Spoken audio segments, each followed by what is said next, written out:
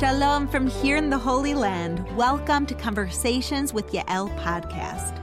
I'm your host, Yael Eckstein, President and CEO of the International Fellowship of Christians and Jews.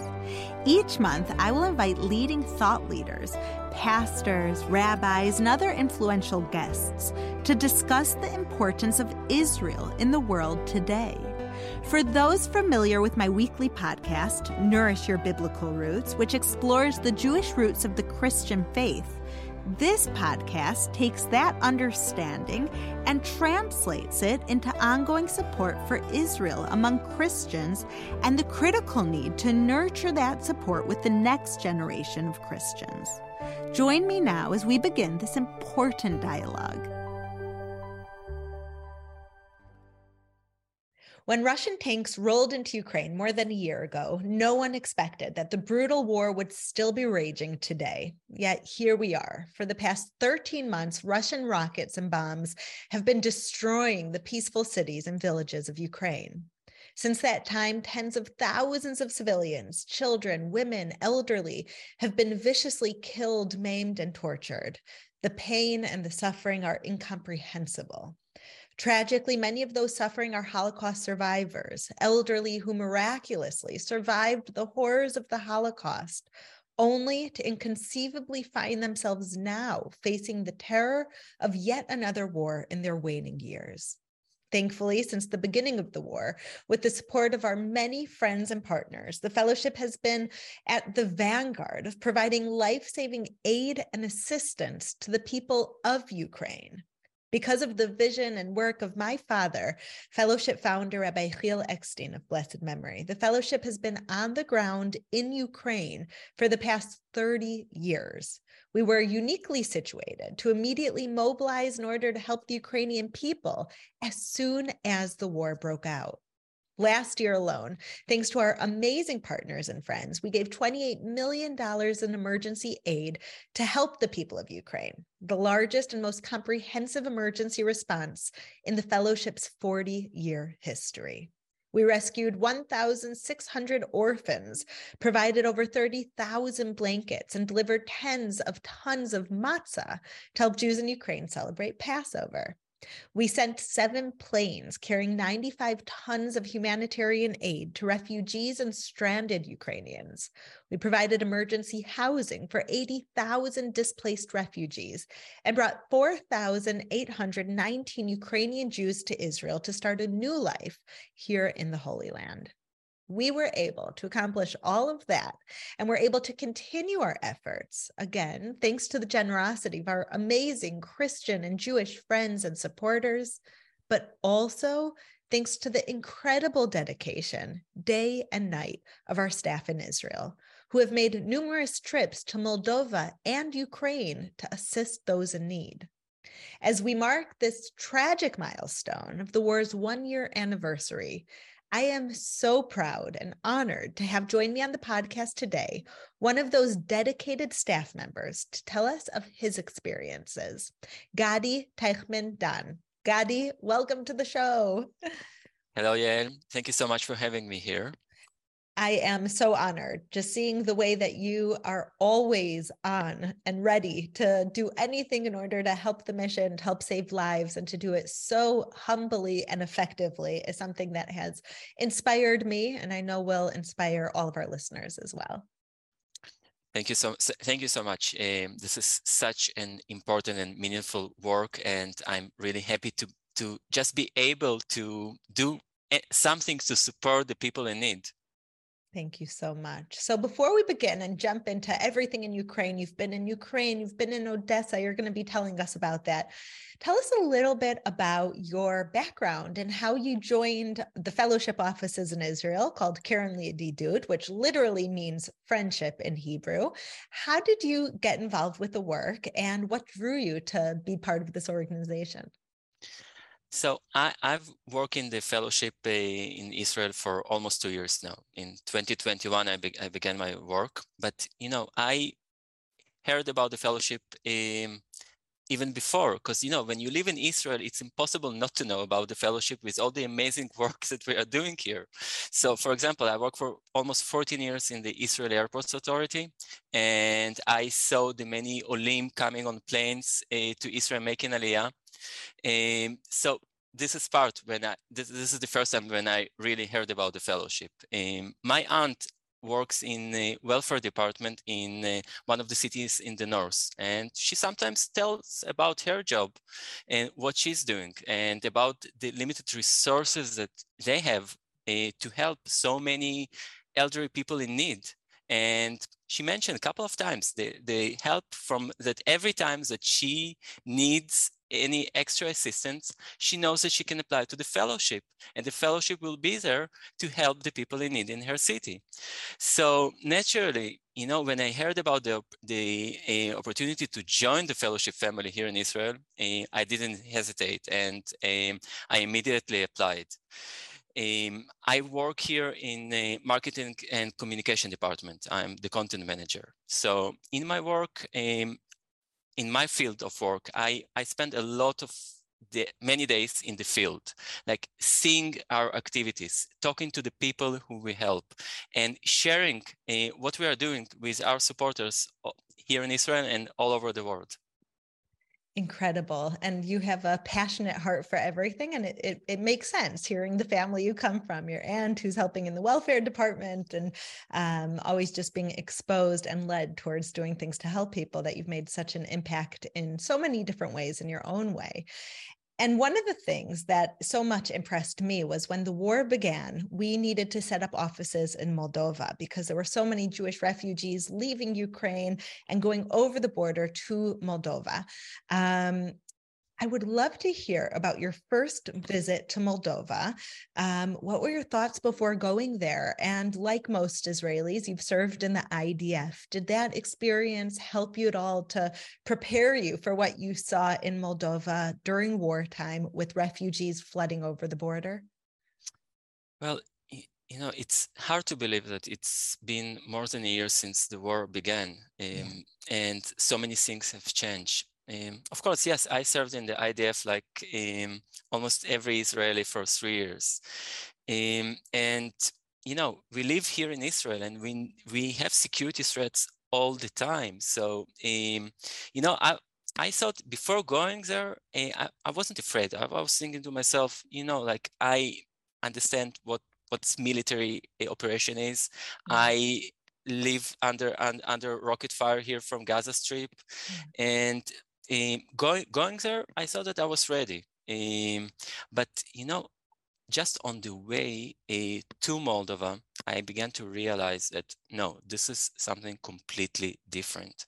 Like, for example, the Moldovan airspace was closed. So normally it takes 2.5 hours getting from Tel Aviv to Chisinau. This wasn't possible after the war began, because my journey took 18 hours. And on the plane, I saw some Ukrainian people from Israel returning to Ukraine to join the military and help to defend their country. I realized that this is completely different situation, and even if I saw that I could understand what the meaning of war, this is a completely different war. I mean, one of the largest military forces invaded Ukraine, constant shelling, fire, and so many people have to just stop everything and leave because their lives are in danger. So this was my impression from just from going to Moldova. Of course, arriving there, I immediately began working. Yeah. So the first thing is just like when I crossed the border, you see I arrived from Romania. We need to cross by car. So Ukrainians were trying to leave Ukraine and get into Europe. So there were huge line of cars like crossing from Moldova to Romania and into Europe, but nobody was doing going the other direction. Nobody was going get closer to Ukraine. When I arrived, one of the things that really like was very emotional for me. It was even before getting to the border with Ukraine. It's meeting orphans from Odessa. The Odessa orphanage was evacuated in one of the first days of the war from Odessa. And I was in Odessa just 3 weeks before the war, and I was in this orphanage meeting with those children, having lunch with them, talking with the staff, seeing them living the normal life. It was life as usual. They didn't think that they were going to be invaded just a few weeks later. No, not at all. And suddenly, 3 weeks later, I see them in a completely different location, having to run away from their home, from Ukraine. After this, we went to the border, and honestly, this was very emotionally very, very, very difficult, because again, nothing could prepare me for the scenes that I saw on the border. Just imagine, it's still winter. It was March 1st, okay, but it was snowing still out. It was snowing. It was under, I think, 30 Fahrenheit degrees, freezing cold, snow on the sides of the road. Now, this border crossing is not built for so many people crossing it, and you see those many cars waiting on the Moldovan side of the border, waiting for people to cross and pick them up into Moldova. And we're arriving, and I see so many people crossing. No, constant stream of people walking. Exodus, exactly, walking, and they have those exhaustion on their faces, terrifying look in their eyes, and what was really, I had to took a few minutes just to get myself together, because literally seeing this made me cry. It was like being in. Just imagine, it was like being in a World War II movie set, but suddenly realizing, no, this is not a movie. This is real. This is happening in 21st century. So you see mostly women with children and elderly. No men could leave Ukraine. So you see women and children, mothers holding their babies in hands, after they waited for only after talking with people, I understand they waited almost 24 hours at the border just to cross, because so many people tried to exit and had to walk for miles because no buses were allowed to cross from Ukraine to Moldova. So they walked in miles in the cold. And just imagining this horrible situation for those poor mothers, children, and elders having to experience this. It was really horrible. It sounds like such a powerful experience from the vivid description that you give of driving against the traffic, that everyone's trying to leave Moldova, to leave Ukraine, and you're just driving closer and closer and closer to the war zone. And then getting there and seeing something that none of us have ever seen in our life, a mass exodus of women and children with the clothing on their back, just trying to find safety and leaving everything behind. It's such a comfort to know that you were there, and you were there with others representing the fellowship and bring just a little bit of comfort. What did you see in these people's eyes when they finally, after you say, waited 24 hours to cross the border, and they're walking, many of them, the final miles over the border? Just, I've seen the pictures of the women holding their luggage and their baby, and snow gathering on their coats and their faces. And then they see the fellowship there with food boxes and with warm clothing, everything that they need. Was there a sense of relief when they finally arrived? We're talking right now, and I literally have tears in my eyes just remembering this again, because you could see the relief in their eyes. Yes, because they're managed to evacuate and they're no longer in a state of war. But there's also a lot of fear because what happened, because how they suddenly the reality changed, and because not knowing what's going to happen next. And this is why it was so important for us being there, from the fellowship, giving them food when they arrived, helping them to get on the buses, to arrive to Chisinau, to special refugee hubs that were built with the support of the fellowship together with our partners, where they could have a rest, a sleep, and a time to decide what's next. So, and after speaking with people, also, like when people cross the border, and I begin talk with them, just hearing their experience. They wanted to share their experience because it was difficult for them to hold it inside.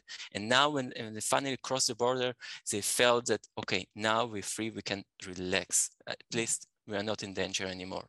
Right. I think in these children, all of us see our own children, that suddenly when you see the children, you realize how this could be anyone. This could be any one of us. And to be in a position to be able to help is just highlighted even more, because these vulnerable children who have no one to turn to, and you think of what you would do for your children, and suddenly it puts everything in perspective. You're so right about it. So, and if I can get personal here, I myself was born in Ukraine. And my family made Aliyah 33 years ago, and there is no day passing by that I'm not thanking my parents for making this decision and bringing me to Israel. And seeing those people at the border, it made me think, if my parents stayed in Ukraine, this could be me. I have two children, 7 and 8 years old, and I could be here trying to cross this border to get to safety. I remember this, like talking to a woman, I think her name was Veronica, and she has two kids with her, also similar ages to my kids. And she lived in Kiev, and she was just talking about her normal life, like everything. She didn't know that the war is going to start. She didn't prepare for it. She was talking about her son, that he was preparing for a judo tournament that was supposed to take place in the day when the war broke. And suddenly, instead of going to the judo tournament and trying to win a gold medal, she needed to wake him up and say, now we have to leave. Just take the clothes that you have on you, and we have to leave. And she was talking about her how she managed to get out, about driving in their car with her husband, who was in the car but couldn't get all the way to Moldova. But she said that her husband put the passports of the kids in their jackets, because he was thinking that if on the way I will be shot, at least that my children will have their documents, so they will have documentation who they are. And just this thought about like a parent having to think about the life of his children, it's awful. I mean, it's really awful. Yeah. It's something that nobody could believe could happen in our lifetime until it happened. And you and the fellowship was there to not only witness it, but to provide a little bit of comfort. We've been talking about the beginning days of the war. Since then, it's been a little bit over a year. You've been back inside of Ukraine and in Moldova. How has the situation changed since what you're describing now? Is it the same situation? Is it different? In what way are people inside of Ukraine both surviving, and are people still leaving Ukraine? So, look, for Ukrainians, there is life before February 24th and after February 24th. And like from what I witnessed before, when I got there before the war, nobody was preparing for the war in Ukraine. Like people were continuing living their normal lives. Nobody was like buying more food, stocking up food. But here, we in the fellowship, under your leadership, I mean, we were preparing for escalation, and the talks with our partners are asking for their needs. So when it happened, we were immediately able to take action. And like I arrived there 4 days after the war began. And situation changes all the time there, because if in the beginning there was Russian invasion into Ukraine, Kiev, the capital of Ukraine, tanks were in the suburbs of Kiev. Other parts of Ukraine was also occupied in the first days of war, and people suddenly couldn't use their bank account because all the ATM machines didn't work. So there was shortages of food. People were standing in long lines just to get bread. You know, like basic things like bread wasn't available to. It wasn't possible it wasn't possible to buy. So as war continues, you know, the chain of supply is getting better, but the situation of the people who are staying there is still very, very bad. Like we have to understand, like for a Ukrainian currency devaluated. So people who were saving money, suddenly they have only third of it because of the state of the economy. And they don't have money to buy food. Everything got so expensive. People lost their job. People don't deny themselves from things that they maybe before could afford. So now maybe, you know, there are still shelling and attacks from now it's drones that flying from Russia to Ukraine to attack the infrastructure. But now actually the war is in different stage when so many of essential infrastructures are hit by the Russian and damaged. So people live without electricity, no regular water supply. So the situation is very different. That's a really good point, Gadi, because when I was in Moldova just a few weeks ago, and I've been on the border of Ukraine, Moldova, since war began around 4 or 5 times. And what I realized last time was when you talk about what we say, you know, the electricity is hit. So the electricity goes down and the water. And people in America don't necessarily understand how the water is connected to electricity. So when the main infrastructure of the electricity goes down, it's actually the water that goes down as well, and everything that goes with it.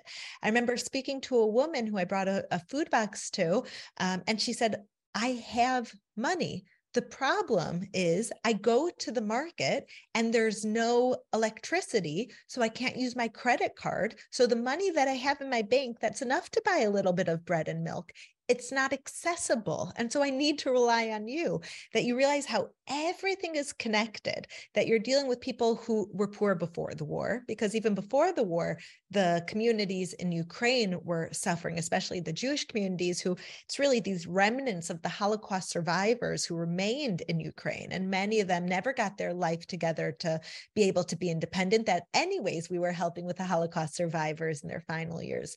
And now that the war hit, like you pointed out, the currency is devaluated. There's sometimes no access to the money that they have. When they need basic items, it's not always accessible. That from a country that even before the war was so at risk, and the Jewish community there of going hungry and needing heat, now you see that situation just highlighted to an extent that we couldn't have imagined, but that thank God we were prepared for.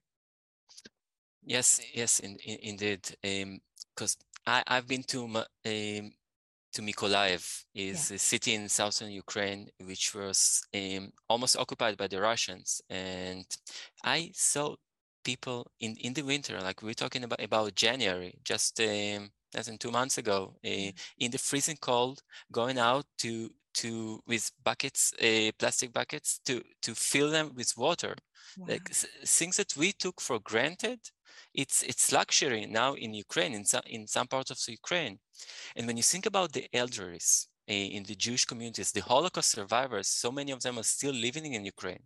So just imagine they have no electricity, right?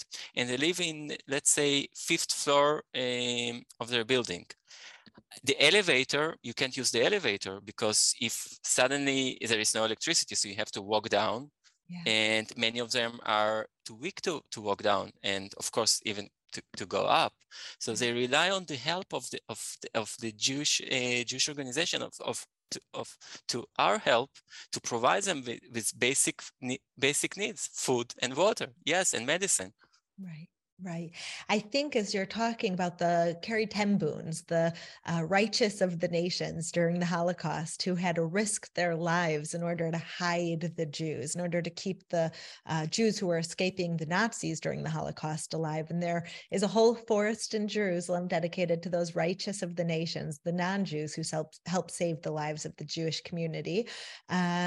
And I think about how today it's a different situation, but we have these righteous amongst the nations, these Christians, hundreds of thousands of them who through the fellowship are going and providing the food and the medicine and the heat that you're describing in these situations that these Holocaust survivors and elderly Jews otherwise would not have access and would not be able to survive. And it's amazing to see how the times have changed, that now maybe you could say for the first time in history, the Jewish people have friends. Very powerful story that I remember is of Natan Sharansky, that when the war broke out in Ukraine, he said, when I was a child during World War II, it said Jewish on my passport, and that meant nobody would help me, that everyone else might have access to help, but because I'm Jewish, I wasn't going to get any help. And I wished that I could erase that word Jewish from my passport so I could get help, or not him, but that just as the idea.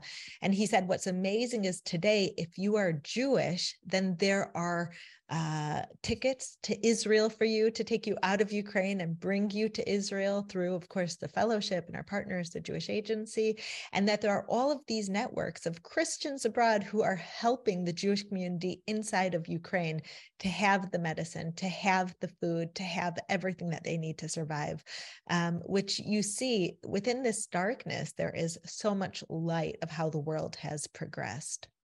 So what I want to ask you, Gadi, I could listen to you talk about your experiences and your wisdom and your perspective for so long, but unfortunately we have to end. What message would you like our listeners to know about the situation in Ukraine, and how do you think that they can help best support the people who are still inside of Ukraine?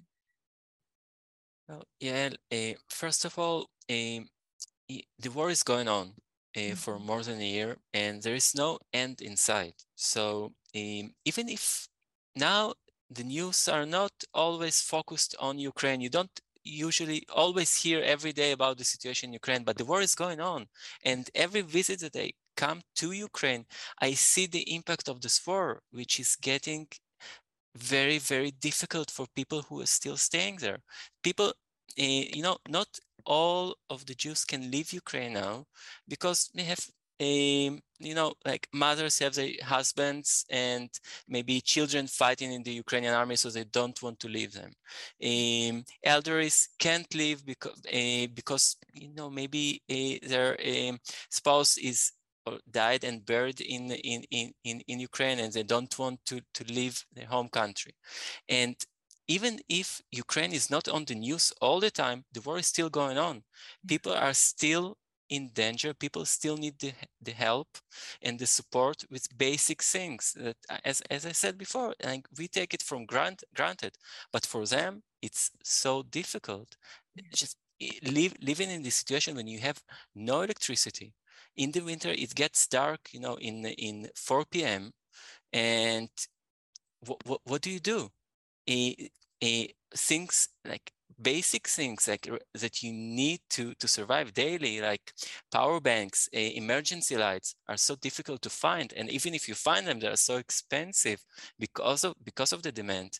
They need help with those things. Water, food, medicine, it's still a big issue. And even if you don't hear about the war, know that it's still going on. It doesn't mean that the war ended. It didn't end. It continues, and it has its toll on the people who are living there.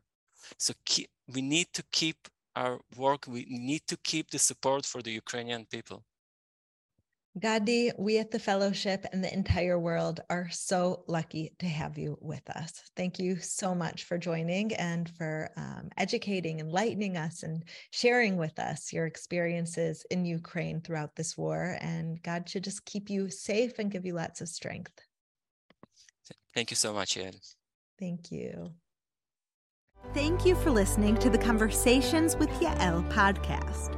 If you like what you have heard, please check out my weekly podcast, Nourish Your Biblical Roots, that explores the Jewish roots of the Christian faith with inspirational and ancient teachings. You can also visit me at mybiblicalroots.org for more of my teachings, videos, blogs, and books.